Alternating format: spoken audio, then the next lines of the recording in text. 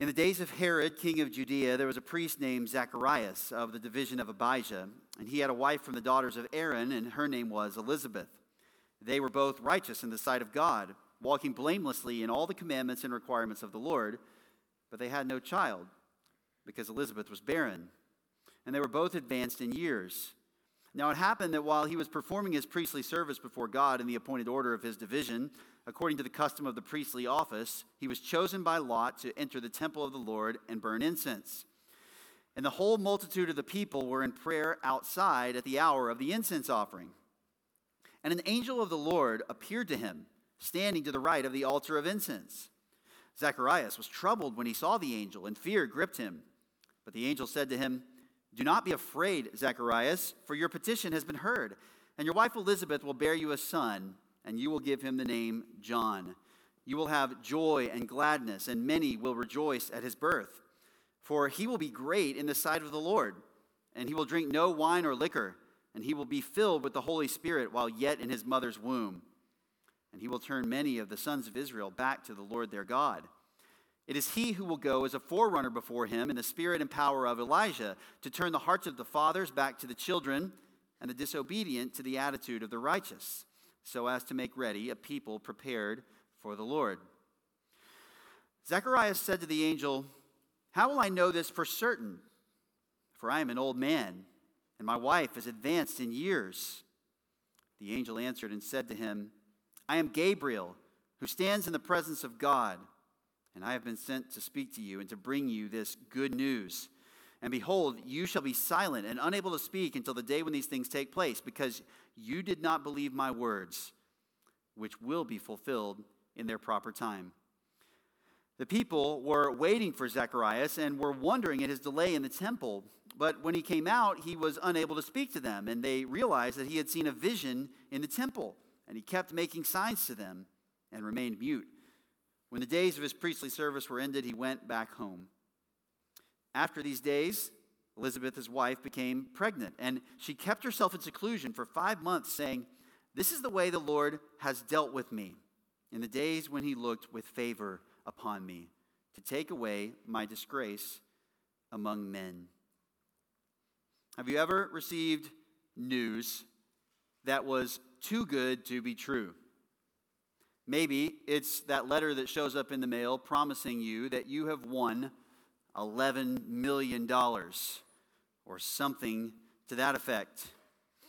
You have heard about a particular medical advancement, or you have heard about a person being favorable toward you.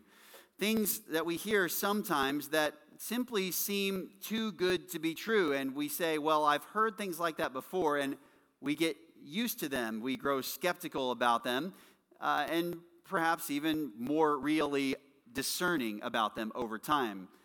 We learn as we grow not to simply believe all of the great promises that we hear. In fact, the book of Proverbs tells us that the naive believes everything. It's characteristic of someone who is not yet fully matured in their mind to take people at their word when they ought not to be taken at their word. And sometimes, as we grow in our discernment, we hear things and we say, "There is no possible way that what you're telling me can be true." Now, as it turns out, sometimes the things that we think are unbelievable actually do turn out to come to pass. But in this occasion, we have something here that was too good to be true for Zacharias.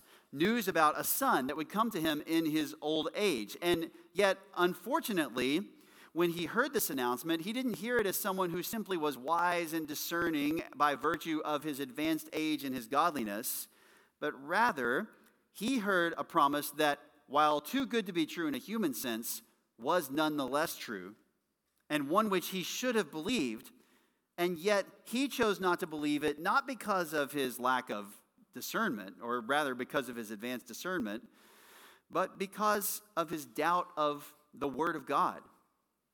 This is a sober warning for us as we consider this text, even as God is making an amazing promise that we would have a forerunner come through Zacharias and his wife Elizabeth, even as he's hearing that he would receive a son in his old age, and not just a son, but a very special one at that. He is doubtful. Even a righteous man like this doubts the very promise of God to do a good thing to him. And so it is, among other things, a warning for us as we come to this text that we should highly esteem the Word of God, that we should be careful to believe what God has said, even if we don't understand how it can be true, even if we don't understand all of the details of how it's going to work out.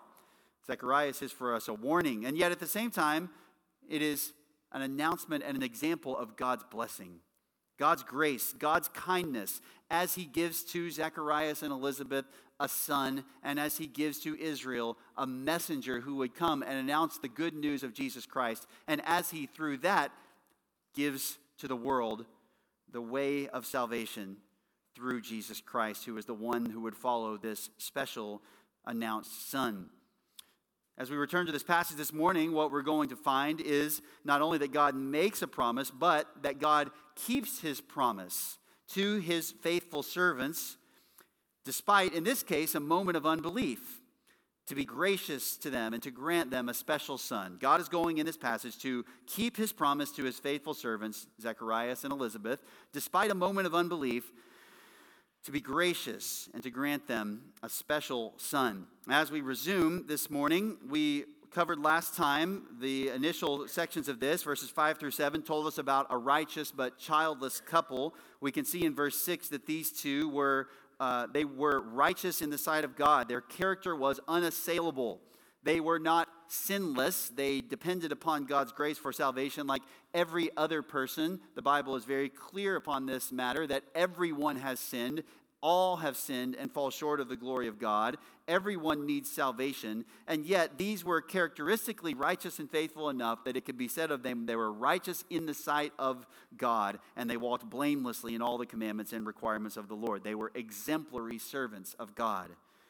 And yet they had not received what was the normal course of life for people who were married, namely to have children. They had no child at all. Not just the lack of a son, as some people in previous times in the Bible who would be the heir, such as Abraham, but no child at all. And now it was seemingly too late. Well, Zacharias goes in to serve. We found out about not only the righteous but childless couple, but also the priest's service for the people. Zacharias was on his rotation, one out of something like 18,000 priests that would have been there, and this was his day. Now, there may have been a few others attending him alongside of him, doing the various components of offering the incense offering. But this was basically because of the number of priests and because of the way the rotation works, as it says here, the custom of the priestly office. This was basically his one shot at this. Out of decades of ministry as a priest, this was his time, his special occasion, likely the only time he would ever get to go in and to participate in the incense offering. And he was chosen by lot in this case. Randomly, it seems, in the sight of man, but intentionally in the sight of God and his sovereign plan. So he goes in to serve, and everybody is waiting outside for him, according to verse 10.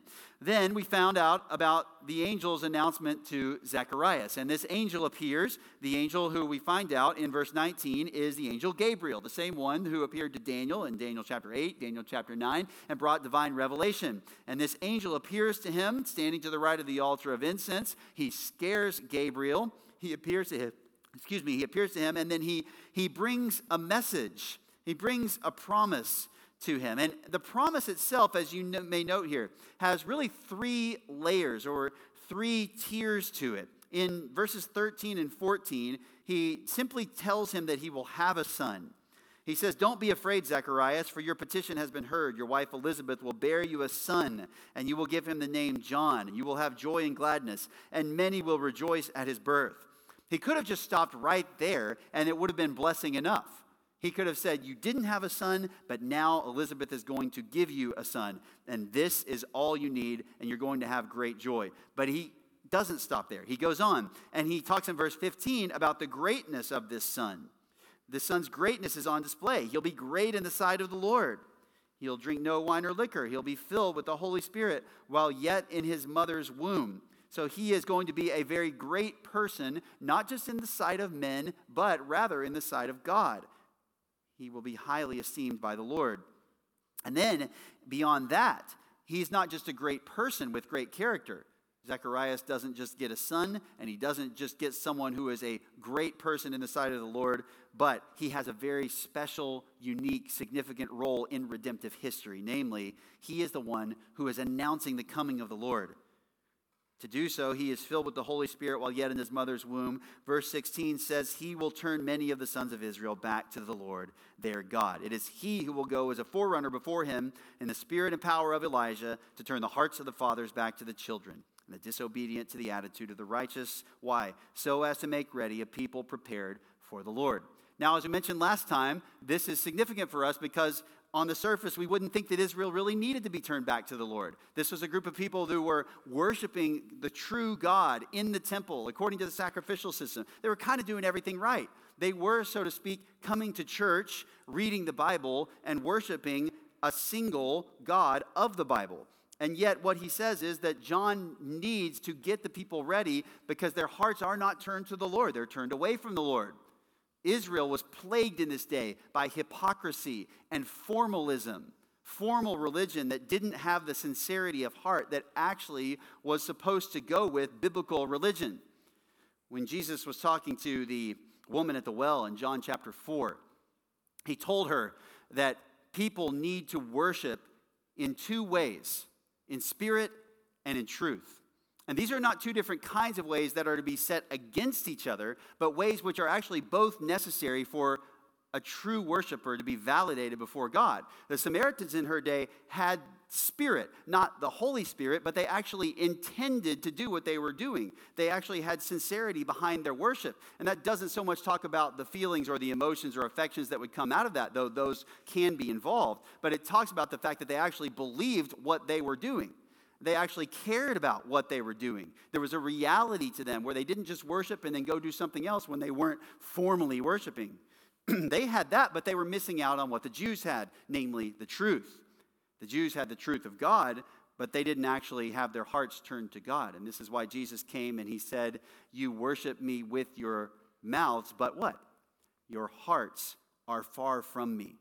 They taught as doctrines or taught as commandments the doctrines of men. They added to God's word. They taught man's ideas as divine truth. They had their own ways of doing what God said, but their hearts were far away from God, even as they were doing all these things that looked very religious. And so it is in our day, where you have many people who are very fervent for God, very sincere in their worship, very excited in their worship, or very pure in terms of what they think they ought to do, but their worship is not controlled at all by the word of God, and they don't believe what the scripture says. On the other side of things, you have people who understand that the Bible is the way, and they would affirm that Jesus is the way of salvation, and they would say, yes, the gospel is exclusive, and they would say Christianity is the best way to do things, and yet they don't actually in their heart believe that message. And you can tell because of the way that they will act when no one else is around, or the way that they respond when they're not in a formal worship setting, or maybe they just act that way even when other people are around, and they don't recognize that simply saying words is not all there is to religion. Israel suffered from the latter plague during this time. They were those who had lots of formal religion. They were gathered together at this hour for prayer, for worship. They were waiting for Zacharias, and yet they needed someone to come and to turn their hearts to the Lord. Too many people today are in the same position, going to church, knowing the Bible is the way that things ought to be, gathering for worship, singing Christian music, listening to that, and yet where are their hearts? Are their hearts there for God? Do they serve him with sincerity? Do they care about what the scriptures say? Do they fear the Lord? This is the kind of thing that John was sent to do, and what a wonderful thing it is that God would graciously send someone like this who is going to come and, as we'll read, pierce the hearts of the people in this nation and say, you're doing what's wrong. You need to repent. God graciously was doing this, but he wasn't just doing this for their benefit. He was doing it because the Lord who would come, the Lord Jesus Christ who would follow after John, deserves to have such a people waiting for him. He is going to make ready a people prepared for the Lord.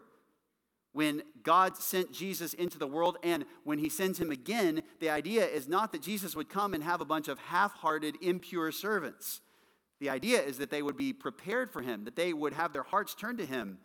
And so when Jesus died, he did so, as Ephesians 5 tells us, to sanctify and to purify the bride of Christ. As Titus 2 tells us, he did this so that he would purify for himself a people for his own possession who are zealous for good deeds. Jesus intends to make his bride ready for the wedding day. So we who would belong to the Lord ought not simply to say, Jesus has forgiven me, and that's really all that matters. But we should say, Jesus has forgiven me, and I have repented, and I long to be like him and to be ready for when he comes.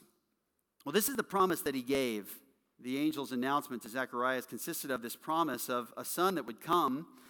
The angel delivered this message to Zacharias, but Zacharias' response is not ideal. It is not ideal. Let's look at the angel's response from Zacharias. And it is unfortunate that these are the only words that he says in this entire event. And they will be the last words that he says for several months. Zacharias said to the angel, "How will I know this?" Or, "How will I know this for certain?" He asked a question, just a simple question. How do I know this? You said this is going to happen. How will I know? He gives a pretty good reason for questioning. He says, "I'm an old man." In fact, this word is used elsewhere to describe in Philemon 9, Paul the aged. This is not just that he's kind of older than some others. He is elderly. My wife is advanced in years, so it's not just me either. Again, on the surface, it kind of makes sense. People at this age just don't have children. It's just not the way it works. So he basically says, that's a pretty big promise you're making there, Mr. Angel. But we need to understand something. When Zacharias heard this, he didn't understand, or he didn't question, rather, whether or not this word came from God. Okay, understand this as a baseline. He knows it's an angel. He understands that the message is coming from God. The problem is not that he doubts whether this is the scriptures, and he has to say, is this actually the word of God or not? Because if it is, I'm going to believe it, but if not, I'm going to reject it. He doesn't say that. The problem is he functionally puts something else above what he already acknowledges to be God's word. And he implicitly acknowledges it doesn't matter whether or not God has said this. He is not going to believe it without further proof, without something else validating the word of God. He says, "How can I know this for certain?" He's not asking something like this. How is this going to happen? I've never heard of someone having a child at this age. My wife and I are advanced in years. I believe what you're saying, but I'm just a little curious. How is this going to work out? I just don't understand the mechanics of all of this. Are you going to make us younger? Are you going to do this miraculously, like just somehow defy the laws of nature? How's this going to work? And I'm just curious, but it's okay if you don't tell me. That would be different. That's not what he's doing. He is not willing to take the angel at his word. He doesn't ask a question about mechanics. Instead, he raises doubt about the certainty of the promise. That is the issue. And in effect, he says, I don't believe you. I don't believe you. I need more proof. I need something else. And his problem was believing that something else would be or could be more certain than the word of God itself. Here he is looking at what is visible and refusing to believe God's promise beyond what he could see and understand in the way that the world works. And so he wanted more certainty than what the angel could give him. This was then an act of unbelief. There's a contrast here to what we find in such places as Genesis 15. Turn there with me if you would. Genesis 15, the account of Abraham. Before he actually came to be known as Abraham, or Abraham by God naming him this in Genesis 17, he was known as Abram. Abram had already been told to leave his country where he had been dwelling in to go to the land of Canaan. And God made some promises to him, one of which was that he would become a great nation. Abram dwells in the land for a while. He goes down to Egypt. He comes back, and some things go on, and he gets to chapter 15, and this promise gets reiterated. After these things, Genesis 15:1, the word of the Lord came to Abram in a vision, saying, "Don't fear, Abram. I'm a shield to you. Your reward shall be very great." And he says back, "Oh, Lord God, what will you give me? I mean, you're talking about a reward, but how's this going to happen? What's it going to be? I'm childless, and the heir of my house is Eliezer of Damascus. Since you've given no offspring to me, one born in my house is my heir. So he's looking around. He says, I don't get this. So you're going to give me a reward, but where is my descendant? And behold, the word of the Lord came to him, saying, this man will not be your heir, but one who will come forth from your own body, he shall be your heir. And he took him outside and said, now look toward the heavens and count the stars, if you're able to count them. And he said to him, so shall your descendants be. As innumerable as the stars of the sky is what he's describing. And then he, it says, believed in the Lord, and he reckoned it to him as righteousness. He believed in the Lord, and he reckoned it to him as righteousness. This was his response, a response of faith in God's word, despite how impossible it seemed. We have a commentary on this in Romans chapter 4, and I'd like you to turn there as well. Romans chapter 4, as the Apostle Paul is defending the doctrine of justification by faith, or God treating us as righteous by faith alone rather than by doing good works to become righteous. He looks back to the example of Abraham, and he's raising the question in Romans 4, well, if we want to find out, is it by works or by faith that we are saved, why don't we look at how things worked in the Old Testament, and let's look at Abraham, the forefather of our faith. And he says, how was he saved?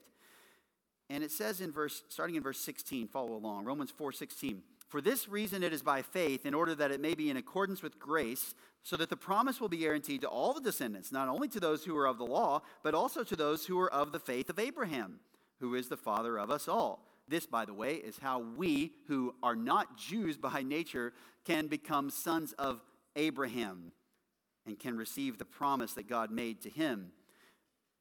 Verse 17, as it is written, the father of many nations have I made you, in the presence of him whom he believed, even God, who gives life to the dead and calls into being that which does not exist. In hope against hope he believed, so that he might become a father of many nations, according to that which had been spoken, so shall your descendants be. Without becoming weak in faith, listen to this, he contemplated his own body, now as good as dead, since he was about 100 years old, and the deadness of Sarah's womb.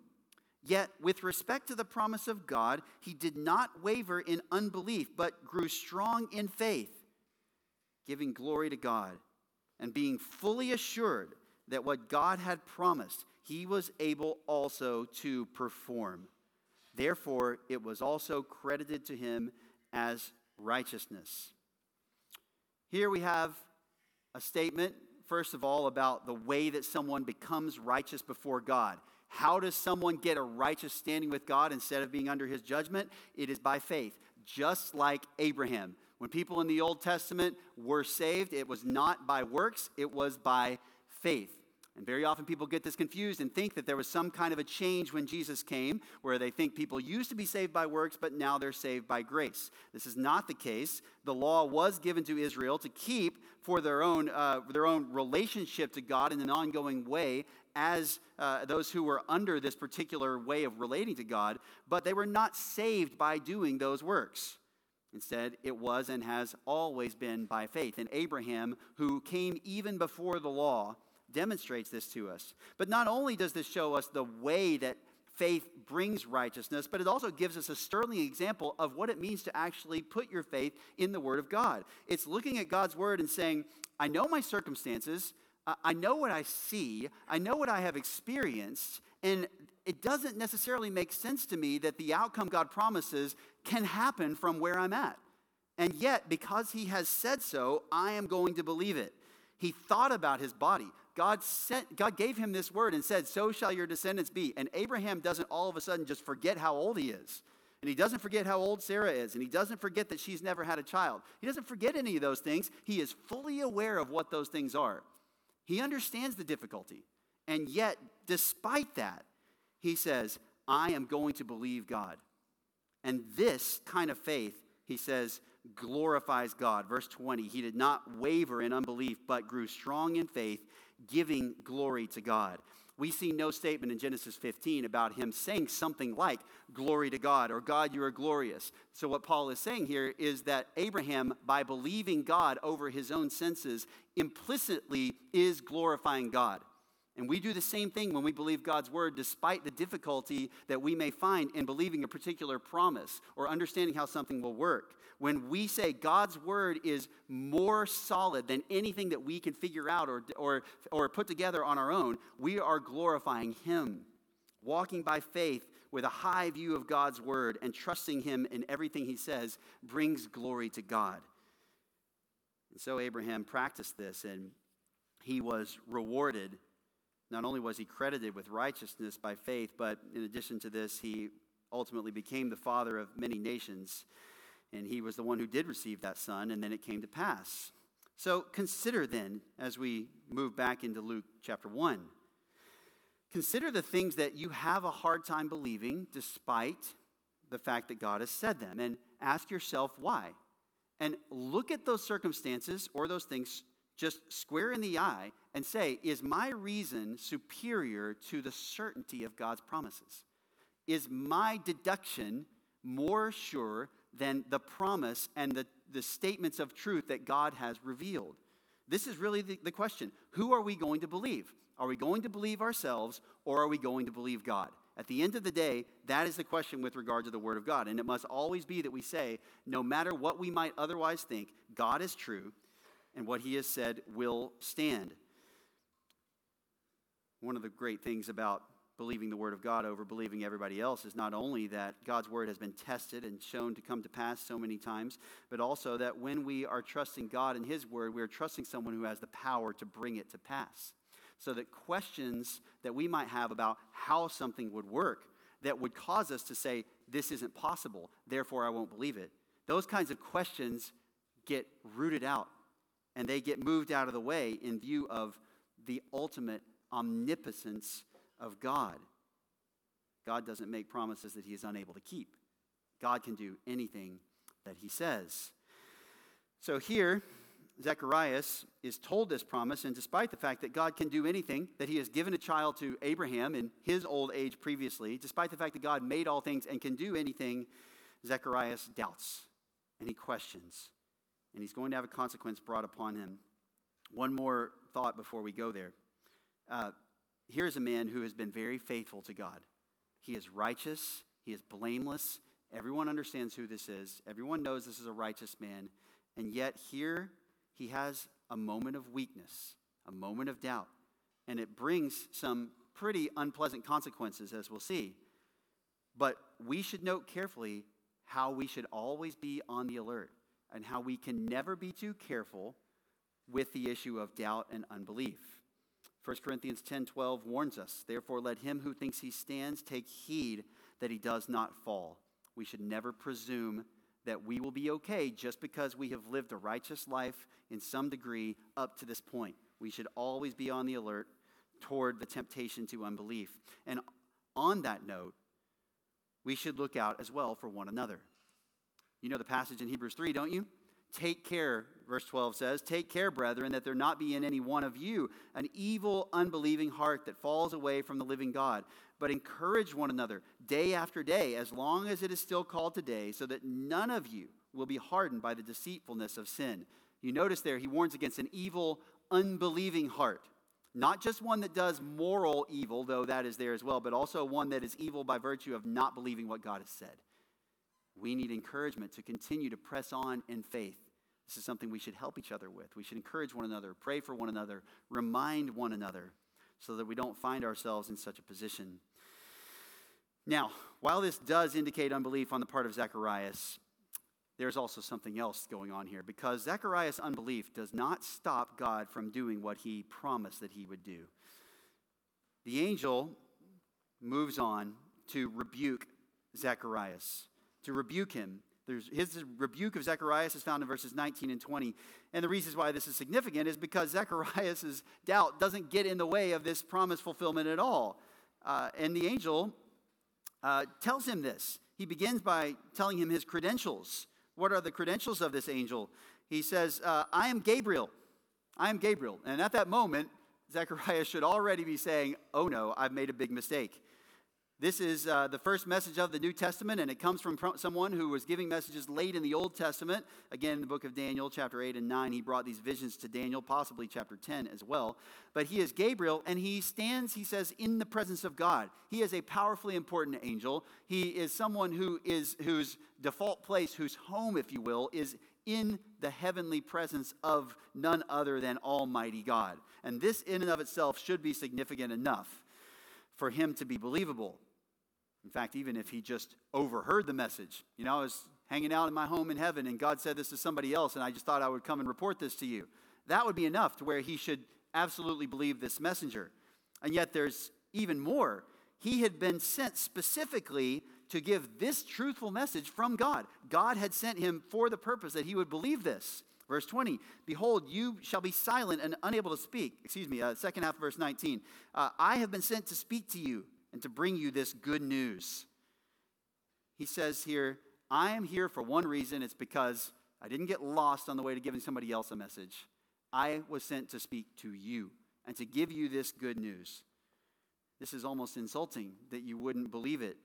It is insulting to God. It is not only doubt, but it casts a lack of glory upon God's reputation, at least in the heart of Zacharias. And if he spread that to others, it would do the same toward them as well. He says, I've been sent to bring you these good news. It is literally these things. It's multiple. It's plural. There's a whole group of things. He isn't just coming to bring him the news about having a son, but also the significance of this son and the role of this son. Zacharias was to be the conduit through which this announcement of the blessing that God was intending to give to Israel and other people would come. He's been sent to tell him all that God was doing. And yet here, he doesn't believe it. So then we find the consequences for this unbelief in verse 20. The consequences are this: behold, you shall be silent and unable to speak until the day when these things take place. Verse 62 tells us as well that he would be unable, it seems, to hear. Because in verse 62, they made signs to his father. The people were making signs to Zacharias once John was born as to what he wanted him called. So it wasn't just that he would have to make signs to them, but they were also making signs to him. So evidently his speech was gone as well as his hearing. And he would be unable to speak until the day when these things take place, which shows us, in addition to the consequences, it also shows us the certainty of this promise. Now, God has spoken it already, but the angel wants to re-emphasize this. He says, you'll be silent until the day when these things take place, because you did not believe my words, which will be fulfilled in their proper time. He listens to Zechariah's doubt, and you combine these phrases, which will be fulfilled, and the day when these things take place, and you say the angel is just completely unfazed by Zechariah's doubt. He had got the message from God. He brought it, and he says, oh, that's great. You don't believe me? Well, you have the consequences, but that doesn't get in the way at all of what I am going to do and what God is going to do. This will be fulfilled. It will happen. And so it is with all of God's promises. It doesn't really matter whether people believe that they're going to happen or not. They're going to happen when God says, how he says, according to his own power. Well, we get to verses 21 to 23, and we find this discipline from God towards Zacharias is on display, and we encounter a priest's silence before the people. A priest's silence before the people. The people were waiting for Zacharias and were wondering at his delay in the temple. Evidently, this was usually done quite a bit more quickly, and his delay got noticed, and they're saying, what is going on? Why is Zacharias staying in there so long? But when he came out, he was unable to speak to them, and they realized that he had seen a vision in the temple. Evidently, the inability to speak and to hear in the way that Zacharias responded, and paired with the delay and where this had taken place, was indicative enough of the fact that this miraculous supernatural vision had come to him in some way. Obviously, he is unable to tell them directly, I saw a vision, but they were able to put the pieces together well enough from what they saw. And so he kept making signs to them, and he remained mute. Now, the problem is he can't tell them the message that he has heard. He can't tell them that 400 years of Old Testament silence is now being, or post-Old Testament silence, is now going to be fulfilled in the person of his own son, and that he's going to be a forerunner before the Lord. And he can't tell him that his son is going to be filled with the Holy Spirit while yet in his mother's womb. He can't tell him he's going to turn the hearts of the fathers back to the children. He can't communicate all of those things. And so the vision is kept from the people even when he comes out. And what we find here is an example of God doing multiple things at one time. Now that sounds simplistic when I just say it in that way, but I hope you understand the significance of that. God is at one time, at the one time, doing something to discipline Zacharias. But he's not only bringing discipline upon Zacharias, he is also keeping this revelation secret from the people. And he is revealing it in such a way as that it will be recordable by Luke. He is revealing it in such a way as that Zacharias will understand what to do, so that Elizabeth will know when she becomes pregnant how it happened and where it came from, and that it wasn't just a coincidence. And so that, as we'll see in the next section, when Mary comes to visit Elizabeth, she can receive confirmation of what had been told to her by the angel, and she can have this word solidified. So there are all kinds of puzzle pieces that God is fitting together. We might just look on the surface and say, hey, he did a bad thing, and now he's being disciplined for this. But God is orchestrating all of these events. And so it is with us that so often we oversimplify what we think God is doing in our lives. And we see something happening that is related to something that the scripture says, or maybe even not. And we just see our circumstances and we say, I think what God is doing is this. I think what God is doing in my life is that. And we say, this is God's will, or this is what God is doing. And we are so blind to all of the things that he's doing and why he does the things that he does. And yet because we're trying to figure things out and we want to know how God is at work in our lives, we are very quick to jump and say, this is what God is doing. And yet, there is so much more going on that we may not even know about. And this is just what's revealed here in this passage. This doesn't even say all the other things that God could have been doing as well by means of this. But the point is, God is always at work, and God can do many, many things at once. And when we interpret the work of God, we ought to be very careful about limiting it to only that which we can see, and to claim this is why God is doing this, and to take that somehow as validation for the way that we think about that situation. Zacharias finished his priestly service. The days of his priestly service were ended. He went back home. This would have been just a matter, typically under the custom of a few days. He would have come up for a week at a time, as I mentioned last week, a couple of times a year in addition to the major festivals. So he wouldn't have been there that long. And when he goes back home, we find the conclusion to this section, a miraculous and compassionate conception. A miraculous and compassionate conception. The first thing that happens here is this: God's promise is fulfilled. He says it so matter-of-factly, verse 24, after these days, Elizabeth, his wife, became pregnant. If this was any other circumstance, you wouldn't bat an eye. This is the kind of thing that happens all the time. Pregnancies, babies, and yet here, the significance of this is just so great. God fulfilled his promise. They were both advanced in years. Zacharias was even skeptical, and yet here, God kept his promise. This is what he does. This is what he does. There will come a day, by the way, when all of the promises God has made to us about the future and what he's going to do and sending Jesus back and setting up his kingdom and all of that seeming like it is so far away or so hard to picture or to imagine how that could come to pass. All of that in one moment will just be as simple as this. After these days, Elizabeth, his wife, became pregnant, or you might even say, after these days, God sent Jesus back to the world and set up his eternal kingdom. And it could be written as simply as that, but it's not just that simple, is it? There's so much more that God is doing and so much more meaning to that. So here he says she became pregnant. She kept herself in seclusion for 5 months. We don't know why. But in addition to Zacharias being unable to tell people about this, Elizabeth was unwilling to tell people, and nobody would know about it for several months. We don't know her reasons why. We could speculate about this, but ultimately we don't know. We do know that God used it to keep the event secret until the angel Gabriel told Mary about it a few months later. But she here recognizes what we can see as well from the story, which is God's mercy. God's promise is fulfilled, and when that happens, God's mercy is recognized by Elizabeth. She sees this, first of all, as an act of God. It's an act of God. This is the way the Lord has dealt with me. She knows that this is something that God has graciously done. She gives him credit for this. She doesn't just say, I'm so excited. Her circumstances have not just changed, but she clearly sees God in this, and she acknowledges that. And so we ought also, even when we have things that are not miraculous, so to speak, anything that God does for us, we ought to be grateful for as well. She also sees it as an act of kindness. In the days when he looked with favor upon me, or looked upon me, his eyes found her, and he was gracious toward her. He didn't miss her sorrows. He didn't miss her sadness.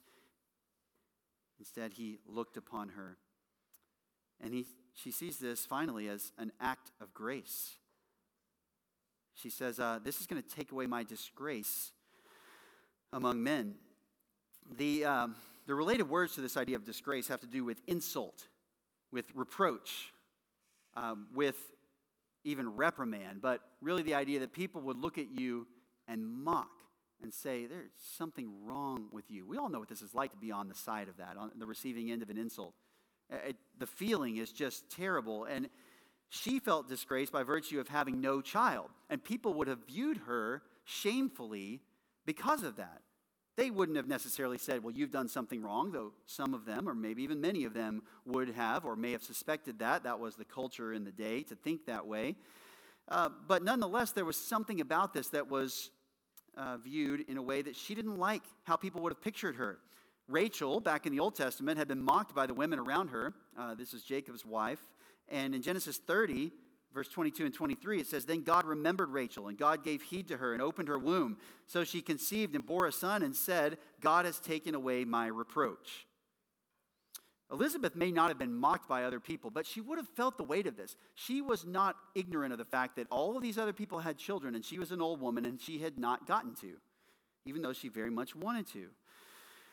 And so there is a kind of concern here that Elizabeth has that is not a betrayal of the fear of God, meaning she is aware of what other people think, it affects her, and yet this doesn't mean that she is forsaking being concerned about what God thinks. But Elizabeth's stated character shows that she's not abandoning a fear of God. She's righteous and blameless. And yet she does feel the weight of what people around her think about something that is true about her that is kind of a negative. And it's different. And she isn't happy about it. And it's not a secret. Everybody knows. Here's the woman. No child. Now, there are other ways where this takes place, even in our own day. People who are impoverished through no fault of their own. People who have had some kind of physical disfigurement. Something that's a difficult circumstance where you are thought of in a certain way that you don't like it. It's uncomfortable. There's a kind of shame and disgrace that is related to hard circumstances that you're in. And we find here that God is not unaware of those things, and God is not apathetic to those things. God did this not just for the sake of Zacharias, not just to give a messenger to the people, but also out of compassion upon this woman who was one of his servants and who was in some sense under disgrace and was feeling the weight of that. Sometimes we have things like this that don't go away. Sometimes you have hardships that God does not remove in this life, and that's okay, but we can know that he knows.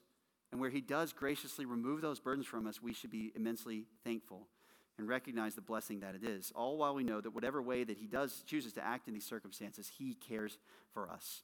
So if you're struggling with something where you're saying, I think people think this way about me, we need to make sure that we have a godly fear of God where those things in one sense don't matter to us. They don't drive our actions. They don't make us compromise God's word. But at the same time, God is aware and God cares about the things that bring us hardship. And here he shows this by way of example for Elizabeth. He is a gracious God, isn't he? To do so many wonderful things for his servants. Despite this moment of unbelief, despite being under no obligation to do this for them, here he is bringing grace not only to this couple, but then also for the people. And this is the message that we're going to see as we go forward, that God is sending this messenger not just to bless this child, to bless this set of parents, but to bring blessings to all people, including we who now have believed in the gospel to this very day. We're going to pray, and then we are going to sing a song before our membership affirmation. God, thank you for this text that shows us your care and concern, your mercy and your grace. You do care about sin, you do discipline, and yet you're so kind and gracious. You keep your word. We thank you for these things, and we ask that you would be glorified as we respond to them, and pray in Jesus' name. Amen.